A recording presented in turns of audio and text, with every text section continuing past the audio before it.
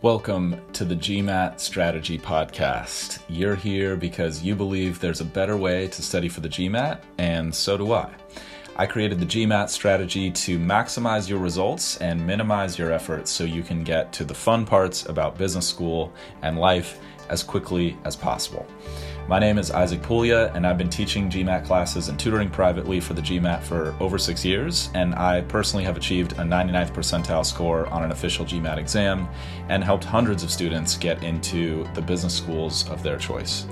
I'm excited to be a part of your MBA journey since I think the world can benefit from the best possible business leaders that we can find. And if this show is bringing you value, please share it with your friends and family who are studying for the GMAT so that together we can make this process as easy and painless for as many people as we possibly can. Let's go. Let's talk about the basics of GMAT Quant.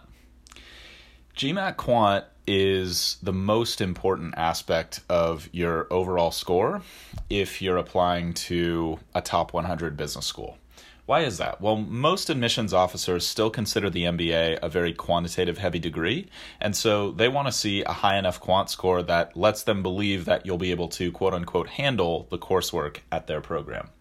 Now, if you didn't know, you actually get 5 different scores when you go to take the GMAT. You get an individual quant score, an individual verbal score, an individual essay score, an individual integrated reasoning score, and a total score, which is the familiar 200 to 800 scale. So when someone says I got a 650 on the GMAT or a 700 on the GMAT, they're talking about that overall score. However, it's only the quantitative and verbal sections that contribute to that overall score. Your essay and your integrated reasoning scores are separate from that. So that's another reason the quantitative score is extremely important. It will be a big driver of your overall score. Let's talk about the format of the quant section. You're going to see 31 questions in 62 minutes. Now, that's actually good news, believe it or not, because the test used to be, up until a couple years ago, quite a bit longer. It was, I think, 37 questions in 65 minutes, if my memory serves me. And it's great that they have made it shorter. It's better for everyone. The test is a little bit easier, I think. And the way they've cut the number of questions down is actually by eliminating experimental questions. There used to be quite a few more experimental questions, and those were for the test writer's research and did not count for your score. However, you did not know which ones were experimental questions. So for example, when I took the GMAT years ago, I answered 37 questions, I think probably 8 of which or something didn't count for my score. So these days, you're probably only seeing a few experimental questions. I'm not sure how they've been able to reduce that by so much, but it's fantastic that they have, and we should all be very grateful for that. You'll see 2 different types of questions in the quantitative section. You'll see problem-solving questions, which are probably a very familiar format to you. These are standard multiple-choice questions with 5 options, A, B, C, D, and E, and you'll select one option only. There are no multiple-option questions on the quant section of the GMAT. The other type of question you'll see is called data sufficiency. And if you haven't done a lot of GMAT study yet, data sufficiency is probably a very new and unfamiliar question format that warrants a little bit of discussion and quite a bit of strategizing. So I think I'm going to devote all of next week's episode to data sufficiency and how you want to tackle it, how you want to think about it, a couple keys to making your life easier there. But because there's enough to talk about for the quant section overall, I'm going to shelve that for a week or so. Now, quickly, the split of problem solving versus data sufficiency is valuable to know. You'll probably see 1 to 3 more problem solving questions than you will data sufficiency. So it's close to half and half. But out of 31 questions, you're likely to see 16 or so problem solving and 14 to 15 data sufficiency. 16 or 17 problem solving, 14 to 15 data sufficiency, something like that. Now, the section is not divided by problem type, which is helpful to know. So you might see 3 problem-solving questions in a row, and then your next 2 could be data sufficiency, and then you might switch back and forth between data sufficiency and problem-solving for a while, and then 4 more problem-solving in a row. It's essentially randomized in terms of when you're getting problem-solving questions and when you're getting data sufficiency questions. Now, the last thing we should talk about in terms of overall format is that the quant section is one of 2 sections on the exam that adapts to your ability in real time. That means if you get a question right on the quant section, your next question will be more difficult. If you get a question wrong, then the next question will be a little bit easier. Now, there is quite a bit of strategizing to do around that type of test, because that basically means that the number of questions you're getting right and wrong is less important, significantly less important on the GMAT than it is on other exams. But where you're getting those questions right and wrong and what types of questions you're getting right and wrong is extremely important on the GMAT. Now, when I say what types of questions, I don't mean by content category. And I'll go through all the content categories later in this episode. But by content category, I mean something like geometry versus algebra. So whether you get a lot of geometry questions right or 0 geometry questions right does not affect your score in the eyes of the scoring algorithm. And that's very, very important. So for example, if you do have a weakness area like probability or geometry, let's say, and you ended up missing every geometry question on the GMAT, there's no extra penalty for missing a bunch of geometry questions. And the algorithm does not know that you are missing geometry questions, in the sense that it will try to capitalize on that or penalize you and say, oh, you're missing a lot of geometry questions? Here's 8 more geometry questions. Ha ha ha. Like that, that fortunately does not happen. Big Brother is not watching you as you take the GMAT. Thank goodness. But what I mean by different types of questions is varying difficulty levels. So if you're getting easy questions wrong, that's going to hurt a little more than if you're getting hard questions wrong. If you're getting hard questions right, that helps a little bit more than if you're just getting easy questions right. So again, there is a great deal of strategizing around how to develop your abilities for a test like that and to capitalize on the way the test works, instead of what so many people do, which is just treating it like a regular test and hoping for the best. Again, that strategy is definitely beyond the scope of this particular episode, but if you're very curious right now, I will probably do future episodes on the scoring algorithm, but if you're very curious right now, there is a video on my website at thegmatstrategy.com called How to Achieve Your Dream GMAT Score in Half the Normal Time with Half the Normal Effort. And in that video, I go through some of the basics of the scoring algorithm. I don't go into the intricacies of the algorithm. I only do that in my class called the GMAT Strategy, which is available on the same website if you feel that is worth it to you.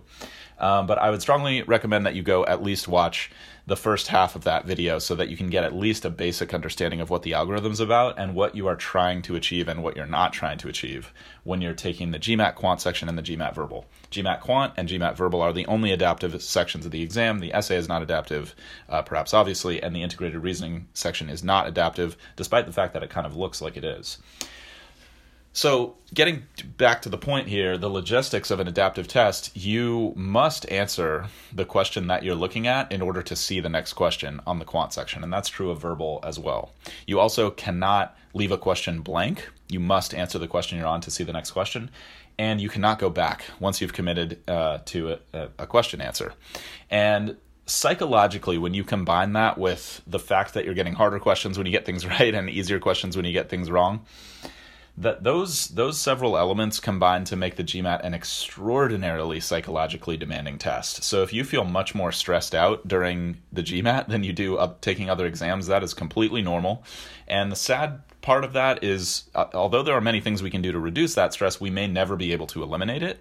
And a lot of your prep, especially taking practice tests and doing time set practice, is going to be focused on developing strategies for managing that stress. You can definitely get way, way better at managing the stress of the GMAT, although it's very, very difficult to eliminate the stress of the GMAT. It's kind of like a Zen thing where you almost have to embrace the struggle of the GMAT in order to get your best performance out of yourself. Fortunately, most other areas of life do not work that way, but the GMAT is very hard psychologically, but that doesn't necessarily mean you're doing poorly. And like I said, if you check out that algorithm video on my website, that should make a lot more sense all of a sudden. More on that in the future. Now, some good news here. Some good news. Despite the fact that it can be psychologically demanding to take the GMAT, the good news about the adaptive algorithm and the fact that it's less about how many questions you're getting right and more about the difficulty levels of questions you're getting right is that it's possible to achieve an extremely high score and still miss a very good number of questions, like pretty high if you think about it percentage-wise.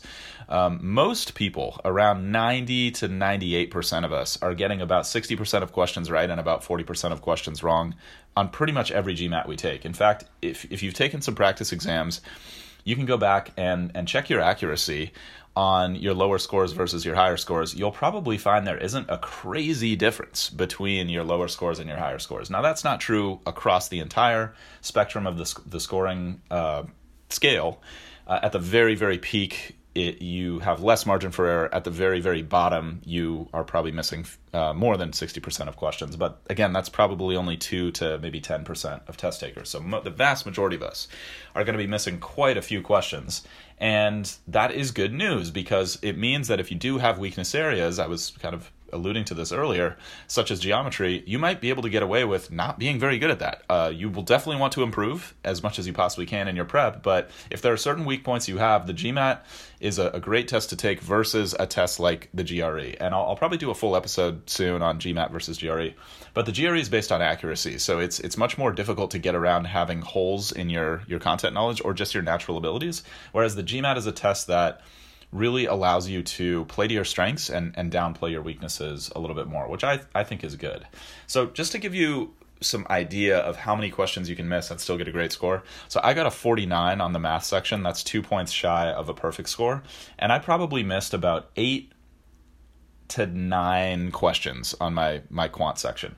So you think that's maybe like 65-ish% accuracy, something like that, which on a regular school test is like not that great.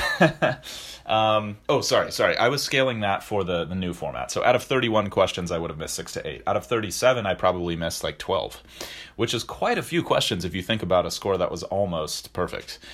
Even people getting perfect scores, 50s and 51s, they're probably missing around 6, maybe even 7 questions, depending on where they miss those questions in the section. Sometimes as few as 5. But if you think about it percentage-wise, that's still like not amazing in terms of percentage. So hopefully that can reduce your stress a little bit and just help you start to strategize around how you want to take the GMAT overall, especially the quant section, so that you're not going in there with the mistaken impression that you're expected to get every single question right. And that's the nature of an adaptive test. The test writers know that if they continue to give you harder and harder questions as you get questions right, eventually you're going to start missing those. And that's kind of the point of the way the algorithm places candidates in the scoring spectrum. Again, check out the video on my website if you want more on that. Now, in terms of what you do want to do on the GMAT, because you have this adaptive thing going around and it's less about getting tons of questions right and more about where you get those questions right, etc. The main 2 things that you want to be thinking about especially if you're starting your studies, is avoiding getting sucked into spending too much time on questions, especially questions that you probably will not get right. And then second, making sure that you are not rushing through questions you do know how to do and getting those wrong.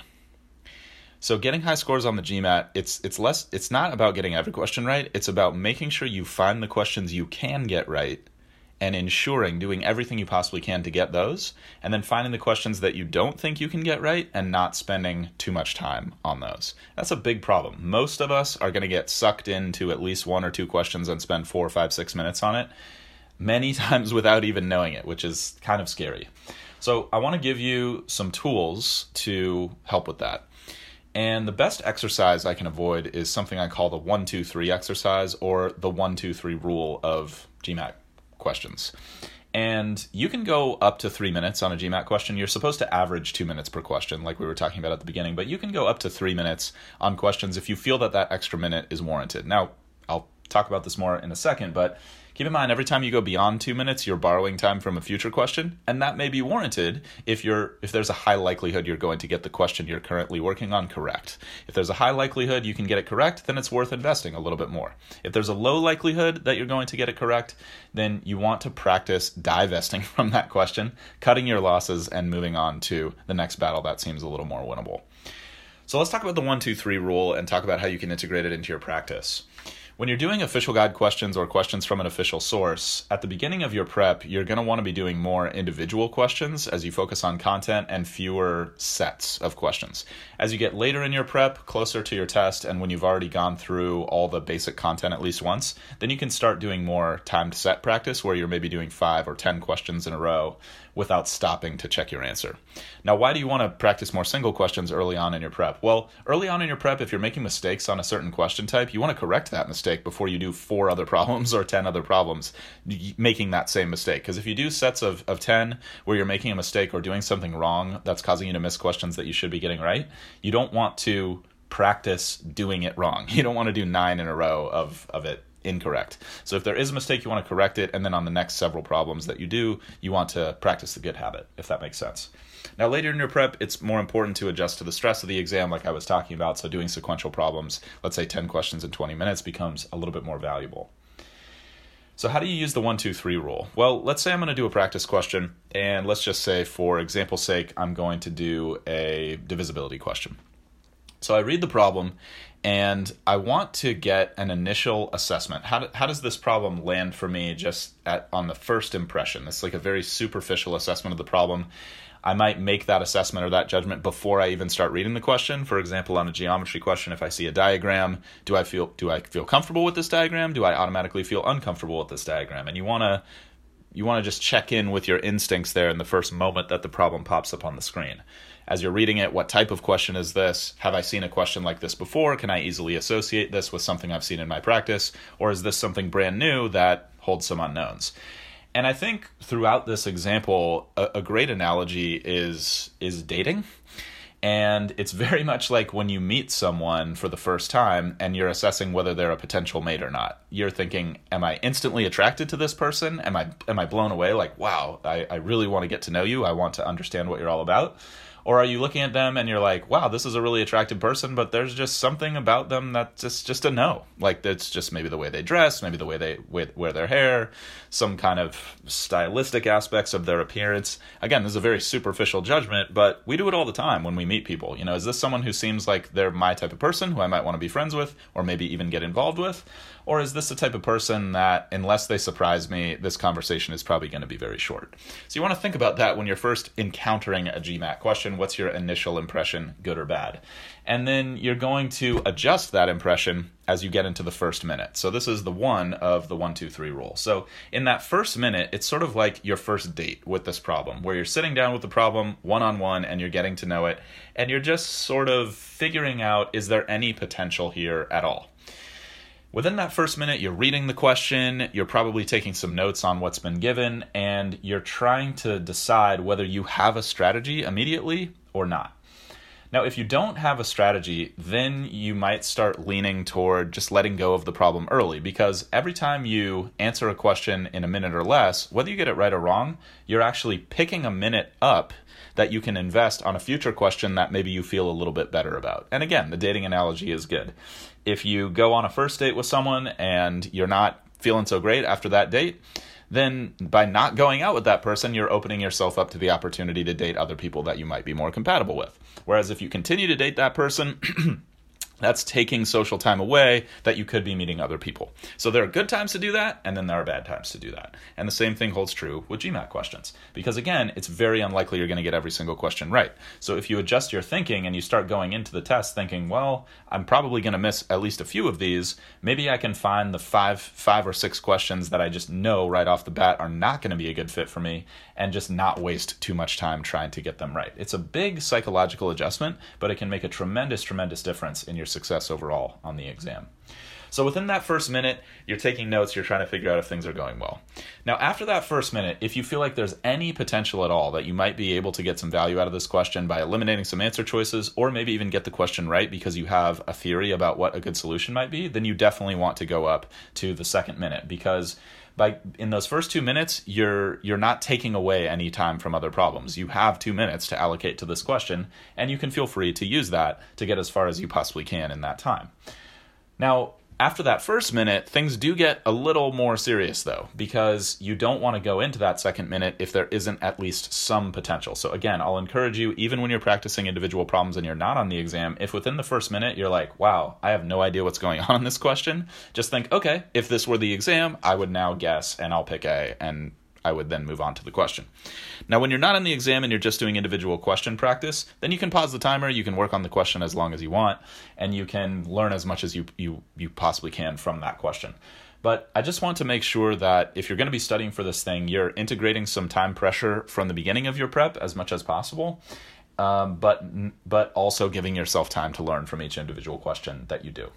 So let's say you do go into that second minute. That's kind of like your second date with another human being. So you're going to be talking a little bit more seriously. You have a little bit of rapport built already, and you're going to be assessing the problem or the candidate on kind of a deeper level, where you're thinking like, okay, this is something I'm serious about. I do want to get this question right. I want to put my best foot forward. So you're going to be making sure you're doing really good scratch work techniques. You're going to be making sure that you're setting yourself up for success. If you do end up liking this person, or you do end up liking this problem, you're building a solid foundation, and making sure that you're being organized with all your work on the math side. Now, when you hit 2 minutes, that's when things get really serious, because now you're taking away from a future problem. And so you really want to be intentional at that 2 minute mark about deciding. So what I'd recommend is set a 1 minute timer when you're doing a practice question, and then make a decision. Is another minute likely to pay off with this problem? If it is, or you think there's a possibility, then you'll go up to 2 minutes, and you can be pretty free giving that second minute to questions. Now, once you hit 2 minutes, you have to get really, really serious and think, okay, is another minute more than 50% likely to pay off? And if it's more than 50% likely to pay off, and you have to be honest with yourself, and you'll develop this sensibility more and more as you study, then you should spend that extra minute and go up to 3 minutes and see if you can get the question right.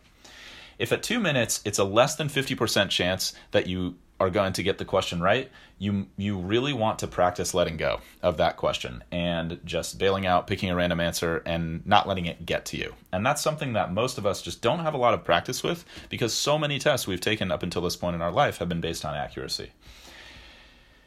Now, the better you get at that, the easier the GMAT will be, because like I said, most of us are missing probably 30 to 40% of questions, which is quite a few if you think about it. So it really becomes an exercise in missing questions artfully.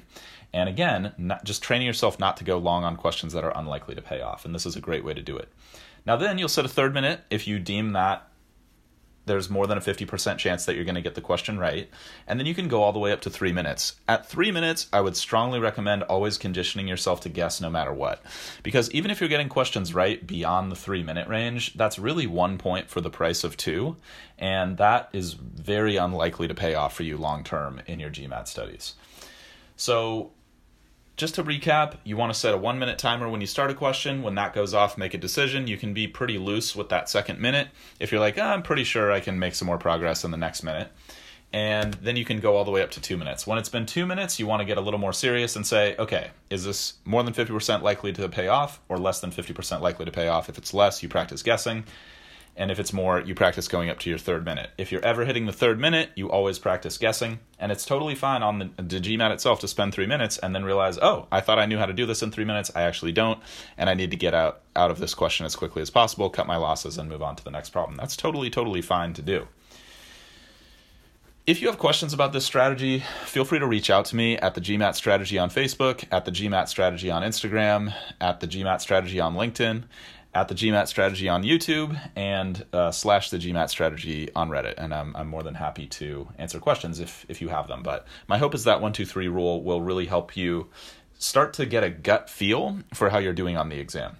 Now, one question I get asked a lot is, should I be checking the clock on the actual GMAT and looking at, 1 minute, 2 minute, 3 minute? I don't recommend that. You should have some overall timing benchmarks, like 10 questions every 20 minutes. Something simple like that is fine. If you're interested in a more tactical approach, check out my class, the GMAT Strategy, that I already mentioned earlier in the episode, where I give you my sort of what I think is the best way to manage your time on the test. But not every single person necessarily needs that. So I trust your judgment as to whether you think that's worth it for you or not. But if you're really curious, I would encourage you to check it out. No, you shouldn't be checking the clock on every single question or every minute or something on the test. That's why you're doing that in your practice. That's why you're setting that 1 minute, 2 minute, 3 minute timer in your practice, so that you have a gut feel of when a minute has gone by and you're thinking, I'm not feeling so great after the first minute on this question. I think I should just bail out. And you can start to trust your instincts a little bit more on the test. If you're getting in that 2 minute range, you're like, it's probably been 2 minutes. I'm not feeling really great about spending more time on this. I thought I had a strategy. That strategy didn't pan out. I'm not really sure what an alternate strategy would be, so I just need to guess right here. Or sometimes going, it's probably been 2 minutes, but I'm pretty sure this strategy is going to pay off. I just have to do like 3 sets of long division or do a bunch of hand computation or something like that. And then I'm pretty sure I'm going to get it right. You want to condition yourself to be comfortable going long on that problem and going up to 3 minutes. And then you want to have that gut feel of when it's been 3 minutes and you just think, even if I can probably get this right, it's not worth it. It's just too expensive of a point. And so I'm going to give it away. So hopefully that makes sense. I know that's getting deep into that strategic thinking that I was talking about where there's quite a bit of intricacy to, but hopefully that gets you a good leg up on your competition on test day. So let's wrap up by just talking about the content tested and giving you some final recommendations. So there are several different areas tested on the GMAT Quant section, and it's basically just math up through, in the United States, what we would call high school level geometry. So the math concepts are not super intricate. There's no calculus, there's no trigonometry, there are no imaginary numbers, nothing like that. It's all what we would call relatively basic math fundamentals, things like algebra, fraction computation, decimal computation, properties of integers, properties of divisibility, and geometry. And there's an important point to make there, because even though there is like quite a bit of content refreshing to do for most people, so don't be afraid to spend a month to 3 months just going through the basic content and relearning how to do long multiplication and relearning the area of a rhombus and stuff like that. That's really, really important to spend that time. But the important thing to realize is that even though you do need to know all those basics, the test is actually not designed to be a math test. It's designed to be a quote-unquote reasoning test. And so they're just going to use those basic math concepts to test your reasoning skills. And that's why one of the best recommendations I can make is make sure you have at least a copy of the official guide for GMAT review. Because the types of questions you're going to be answering on the GMAT are not really the types of questions most of us are used to answering in a regular math class. So you could know all the GMAT content and material, but still not get a particularly good GMAT score, which is very, very puzzling for a lot of people. And that's part of the reason I created the GMAT strategy in the first place, because I just noticed there are all these qualified business school candidates out there. They're studying really hard. They're learning all the material, yet they're not able to get credit for that material on test day because there's so much strategizing that comes with this exam. And the deeper you get into it, the more you'll realize the truth, I think, of that statement. So the reason I recommend the official guide is it's really one of the only sources of questions written by the people who will write your actual GMAT, and those questions have a unique flavor that are very tricky. There's a lot of intricacy involved on a question-by-question basis. We'll talk about that more next week when we talk about data sufficiency. And there are many, many ways that they try to take advantage of certain assumptions you might have about math questions to make you get questions wrong. And they're very good at making easy questions look hard and hard questions look easy. So it's again, a very psychologically demanding test. There's a lot of strategy that goes into doing well on it. And if you get a copy of the official guide and you do practice questions out of that, you'll be 100 times more prepared than if you just go through a set of books or you don't do any real official GMAT questions in your prep. Now, you don't necessarily have to go through the entire official guide, although that's a huge accomplishment if you do. I think your learning will come more from how much review of questions you do and how well you understand the questions you have attempted versus just doing lots of practice questions. Doing lots of practice questions, unfortunately, usually does not move people's scores.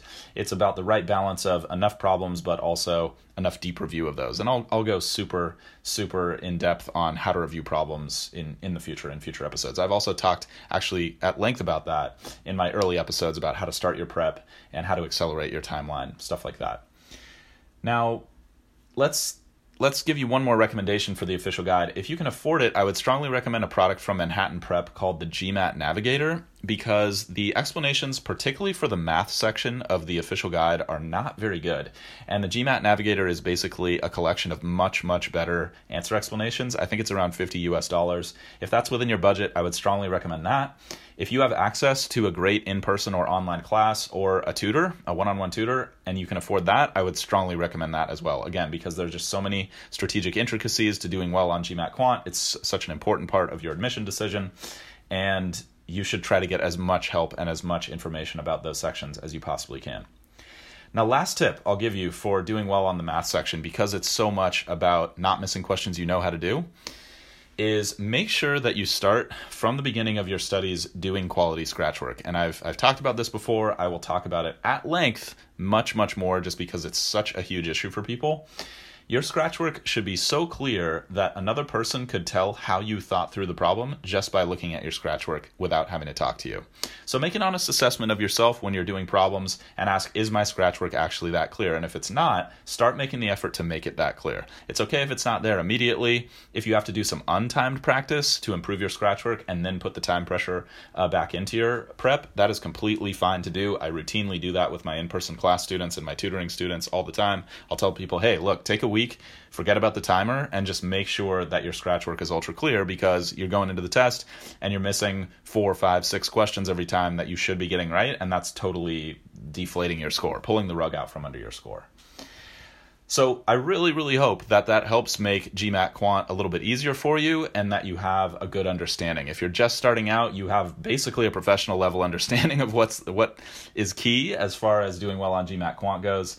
As always, my greatest hope is that this material will make your studies as easy and as painless as possible. If you want more tips and strategies for optimizing your performance on the exam, head to my website, thegmatstrategy.com, and check out my video presentation on how to achieve your goal score in half the normal time and with half the normal effort. In the meantime, this is a weekly show, so please subscribe and stay positive and stay consistent with your studies. I'll talk to you soon.